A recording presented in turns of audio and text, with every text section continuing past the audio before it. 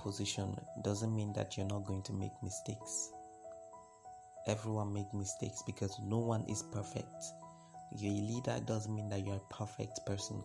You're CEO of a Fortune 500 doesn't mean you're a perfect person. I mean, when Ronald Johnson took the helm of the fallen JC Penney Corporation, everyone thought that this guy was going to, elevate the company to a big level. Why? Because the guy was just coming from Apple. He was the former head of retail in Apple, and he was successful. I mean, Apple was successful. The sales are going high and stuff. And then the guy took over the company of JC Penney Corporation. And guess what he did?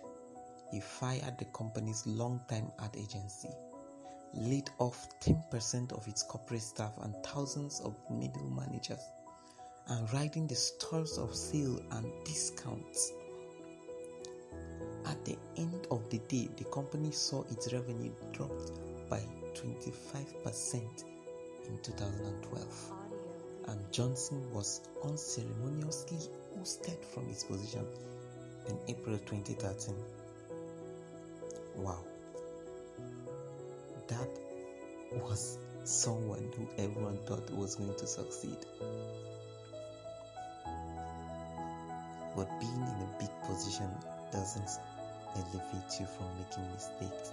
Everyone fails. But the only thing you can do in life is to fail forward. Because failure is good as long as it doesn't become a habit. You just have to learn from your mistakes and get back up. Because once you fall into the valley, there is a high mountain that you're going to climb, and you're going to climb to the top. Because the harder the ball falls, the higher it goes. Failure is good as long as it doesn't become a habit. Nobody in this world that has never failed. A newborn baby rises up and falls down because the legs are not yet matured, but it is the rising and falling that gets the leg matured to walk. And that is how life operates.